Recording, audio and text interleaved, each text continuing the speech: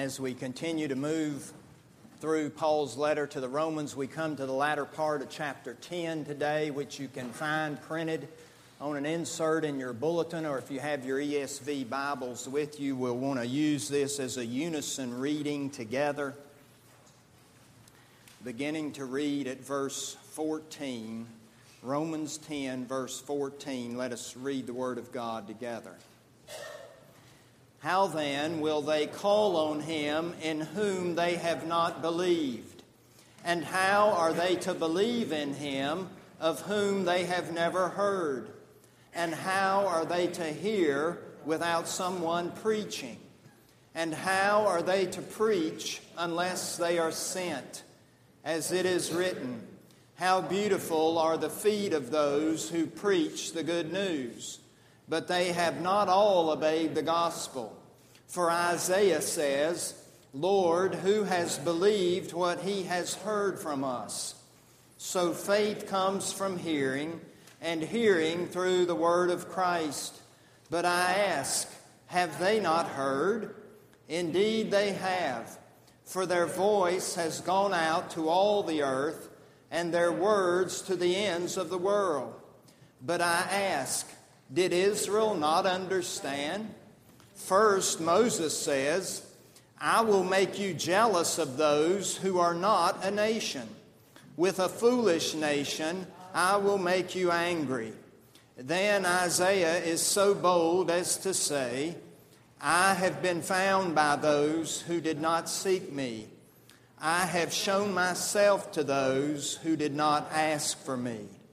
But of Israel he says, all day long I have held out my hands to a disobedient and contrary people.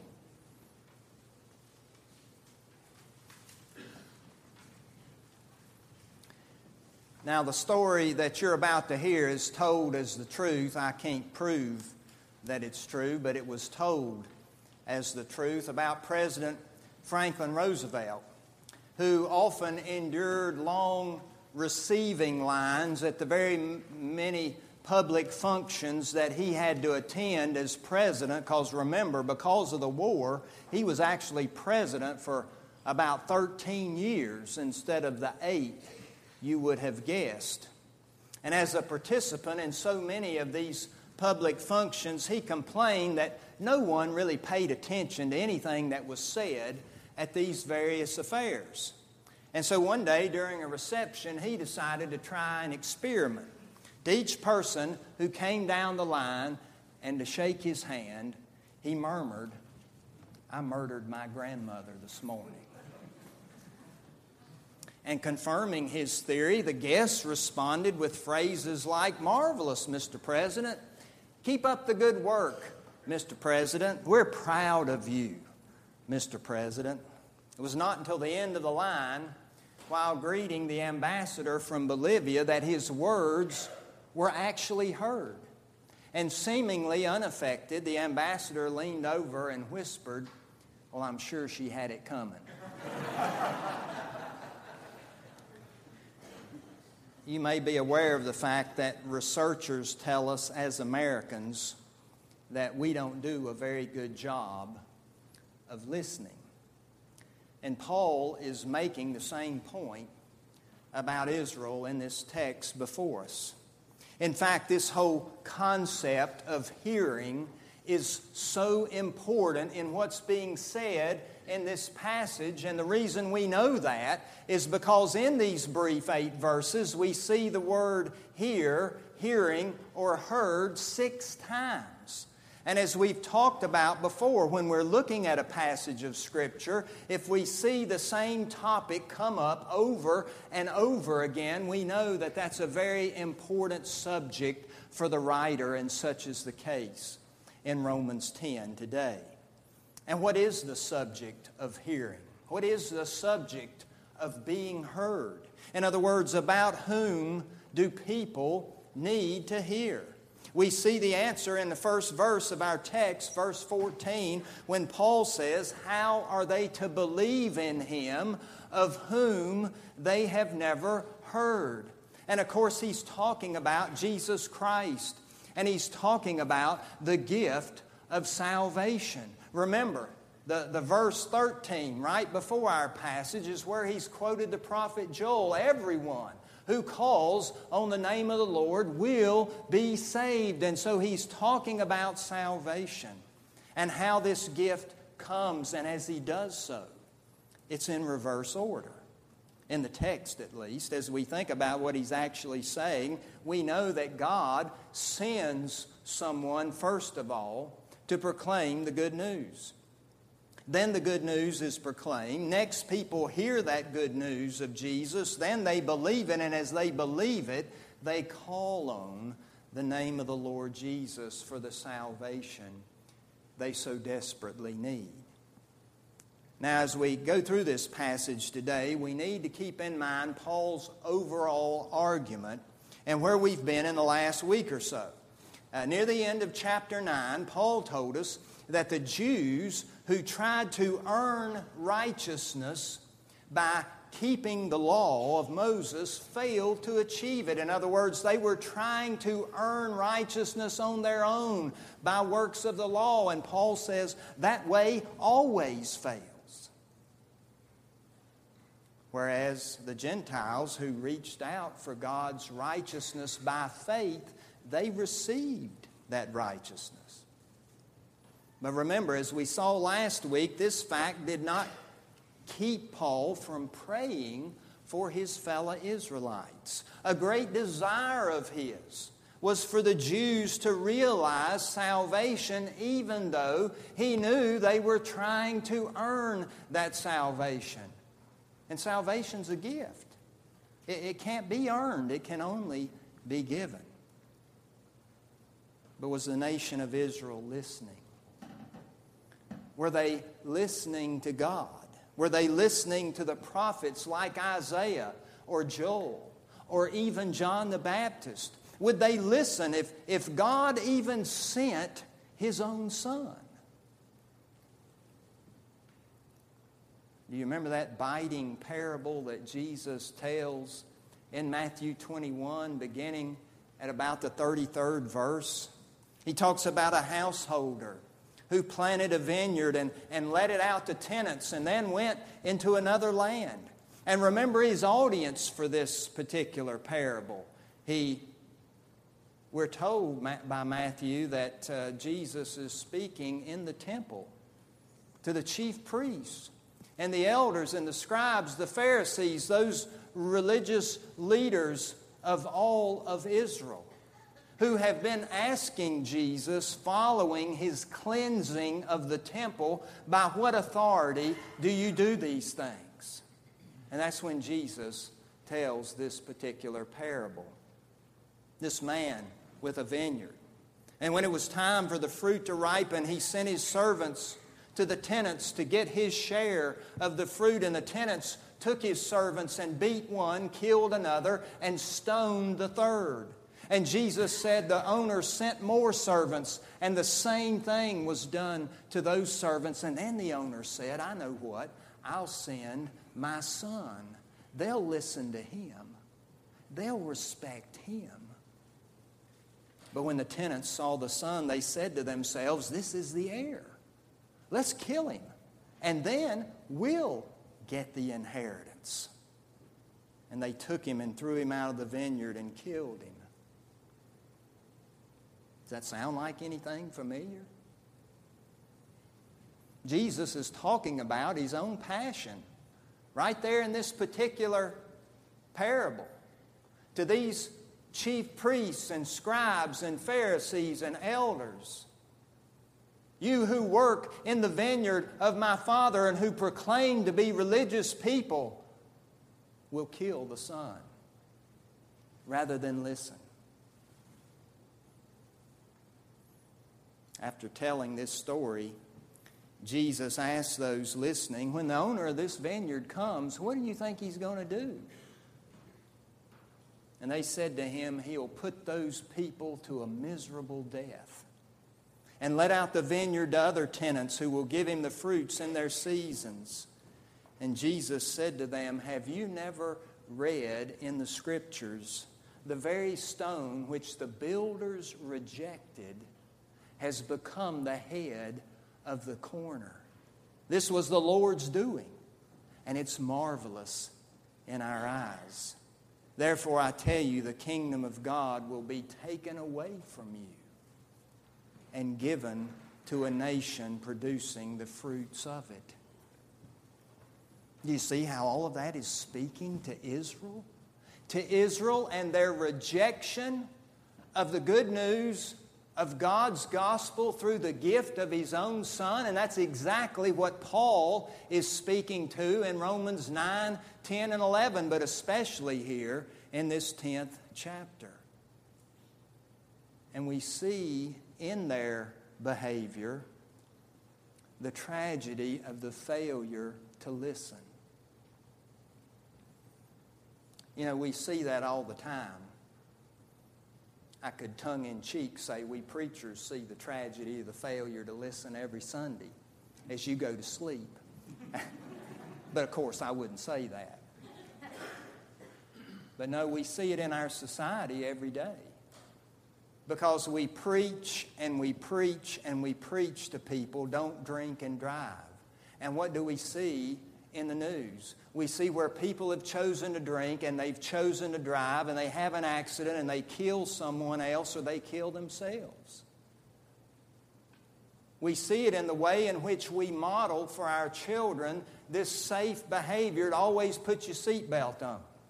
We talk about it. We see public service announcements on the television. The State Highway Patrol has the Click It Ticket campaigns, and yet we read about someone almost every single day who's been in an accident and they were killed because they were ejected from the vehicle.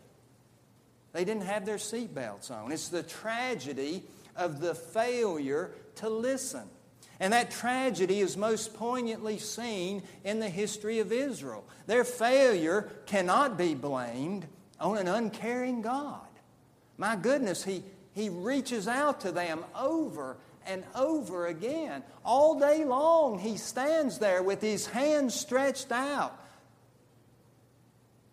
to a disobedient, to an uncaring, to an unlistening people. This tragedy can't be blamed even on their own ignorance. They had the key to the gift of salvation. Paul's talked about in Romans before how they had so much. They have the patriarchs. They have the covenants. They have the Word of God. They have the promises. They have so much. The means of knowing what it was, but they failed to listen. They failed to see. They failed to hear. You see, Paul's concerned in this text about people hearing, his people, because Jesus was. Think about Matthew 13, where Jesus' disciples ask Him, "Why do you speak to the people in parables?" You remember Jesus' question? Jesus' answer on that occasion? He said, "Because seeing they do not see, and hearing they do not hear, nor do they understand. With them indeed is fulfilled the prophecy of Isaiah, which says, You shall indeed hear, but never understand, and you shall indeed see, but never perceive. For this people's heart has grown dull, and their ears are heavy of hearing, and their eyes they have closed, lest they should perceive with their eyes, and hear with their ears, and understand with their heart, and turn for me to heal them." He's speaking about repentance there in that word turn. That's what repentance is. We turn toward God when we've been away from Him. In this passage before us, Paul, just like Jesus before him, uses Old Testament Scripture. In our passage alone, 4 different Old Testament quotations from Isaiah 52, Isaiah 53, Psalm 19, Deuteronomy 32. And Paul uses these Old Testament quotations to make the point that the Jews, in fact, have heard the good news. They did, in fact, understand the good news, and they have rejected it. Of course, not all Jews. Obviously, Paul's a Jew. Peter, James, John, we see the disciples of Jesus, they're Jews. They didn't reject the gospel, but by and large, the Jewish nation has rejected God's favor upon them in the gift of His own Son, the Messiah. And this is why Jesus weeps over Jerusalem. You remember as He comes to Jerusalem, we hear His mournful words, "O Jerusalem, Jerusalem, killing the prophets and stoning those who are sent to you. How often would I have gathered your children together as a hen gathers her brood, and you would not. Behold, your house is forsaken and desolate." Notice that Jesus says there, how often in that little speech, how often would I have gathered you together? Those words suggest repeated efforts by Jesus toward His people, but they rejected Him over and over again. As he quotes Isaiah here, Paul makes the point that those who proclaim the good news of the gospel are beautiful. Now, obviously, we can take that verse at face value. Even on his darkest day, Philip can remember that he's beautiful. But Paul is also making the point, like Jesus, that God has indeed sent people again and again with the good news. The question is, and if you don't get anything else out of this sermon today, hear this question: what are we doing with the good news? Are we really listening? Are we really hearing? Are we, like Israel, prone to reject it? Prone to not listen? Prone to hear maybe, and yet not allow it to make a difference in our lives and how we live each day? Or like the Gentiles to whom Paul refers, do we receive God's gift of good news by faith so that it not only transforms us, but that transformation takes an effect each day in how we live? So that by the power of the Holy Spirit, we're becoming more and more like Jesus. Think again on what Paul says here. So faith comes from hearing, and hearing through the word of Christ. You know, this text is many times used in missions conferences and ordination services where young men are being ordained to the gospel ministry. And while Paul is not specifically calling on the church in these particular words to send out missionaries or ordain pastors so that the gospel message can be proclaimed, he is clearly assuming that that sort of thing needs to be done. People can only believe in Jesus when they hear about Him. And they can hear about Him only when someone presents the good news through this word of Christ. In and through talking about who Jesus is and what He's done for you and what He's done for me and what He's done for the whole world. I want you to think about this. In just 5 years' time, that's the newest statistics I have. 5 years' time from 2007 to 2012 in America, the percentage of Americans with no religious affiliation rose from just over 15% to 20% in a 5-year period of time. We're told that 1 in 3 adults younger than 30, 1 in 3 have no religious affiliation whatsoever, a full third. And since 1990, the number of people calling themselves atheists or agnostics has more than tripled. There is so much spiritual need around us. And if faith comes from hearing, and hearing through the word of Christ, then it's pretty clear what we need to do, isn't it? And we may think that we don't know how to go about that.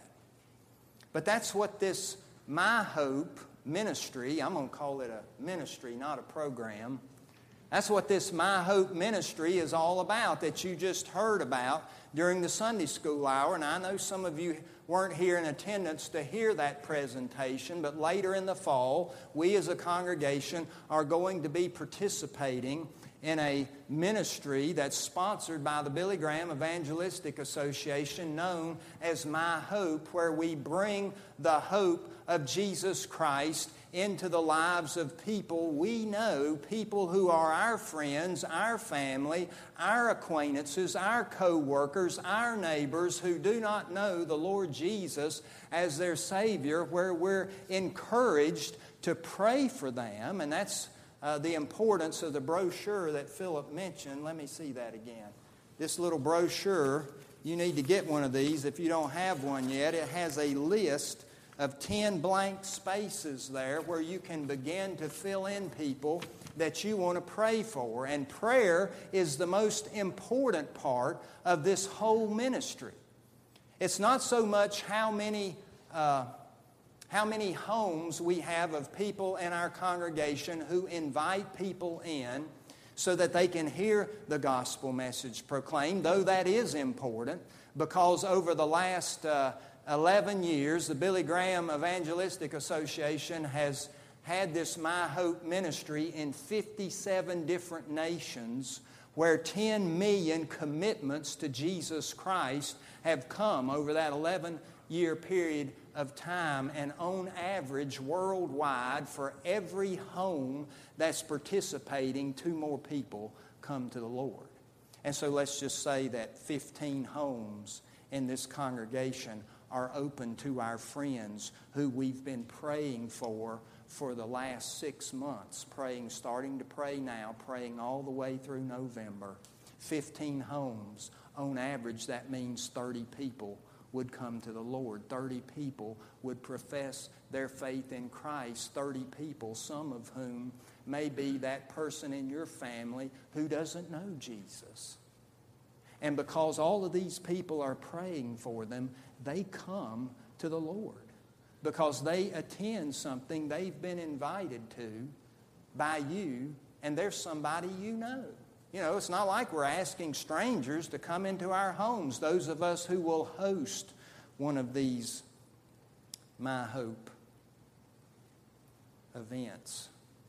Now, I'm not giving you a lot of information because it's your job to find out more about what you need to know and to get the brochure and read it. But this is so important because I believe God is doing something through the Billy Graham Association, and I believe God's doing something in the life of this church through our revitalization process. You know, as a church, we are good at outreach. We're very good at outreach, but we're not as good at evangelism, and this is the perfect ministry, the perfect tool for evangelism. And so I hope that you will commit to pray. Philip, when he went and got trained on all of this, there was some story that he heard about a lady who prayed for all this list of people that she had, and 37 people on her list came to Jesus Christ. You know, what an impact that would be if this congregation commits to pray for these names that we put down on our own list. We may only have 2 or 3 names. Maybe we only know. You know, in my workplace, they're all Christians. So it's not like I can start marking down people I work with who don't belong to the Lord. But you see what I'm saying. We need to commit to pray, and come November, however many of us open our homes, hopefully the Lord will bless us and will bless His kingdom as the power of His Holy Spirit speaks to people's hearts and causes them to see their need for Jesus Christ. We know that Scripture teaches that we're saved by faith, by the work of God's Holy Spirit. But Scripture also teaches you and me that we have responsibilities. We are responsible as God's people to pray and to share our faith with others. This word of Christ that Paul's talking about right here in our text. Jesus gave His great commission to all the church. You know, He just didn't give it to a few people to go and make disciples of all nations. He gives it to every Christian. I think your Bible probably still has Matthew 28 in it. Mine does too. It's for all of us, this great commission is. That's our responsibility, but the non-Christian is also responsible to hear the good news.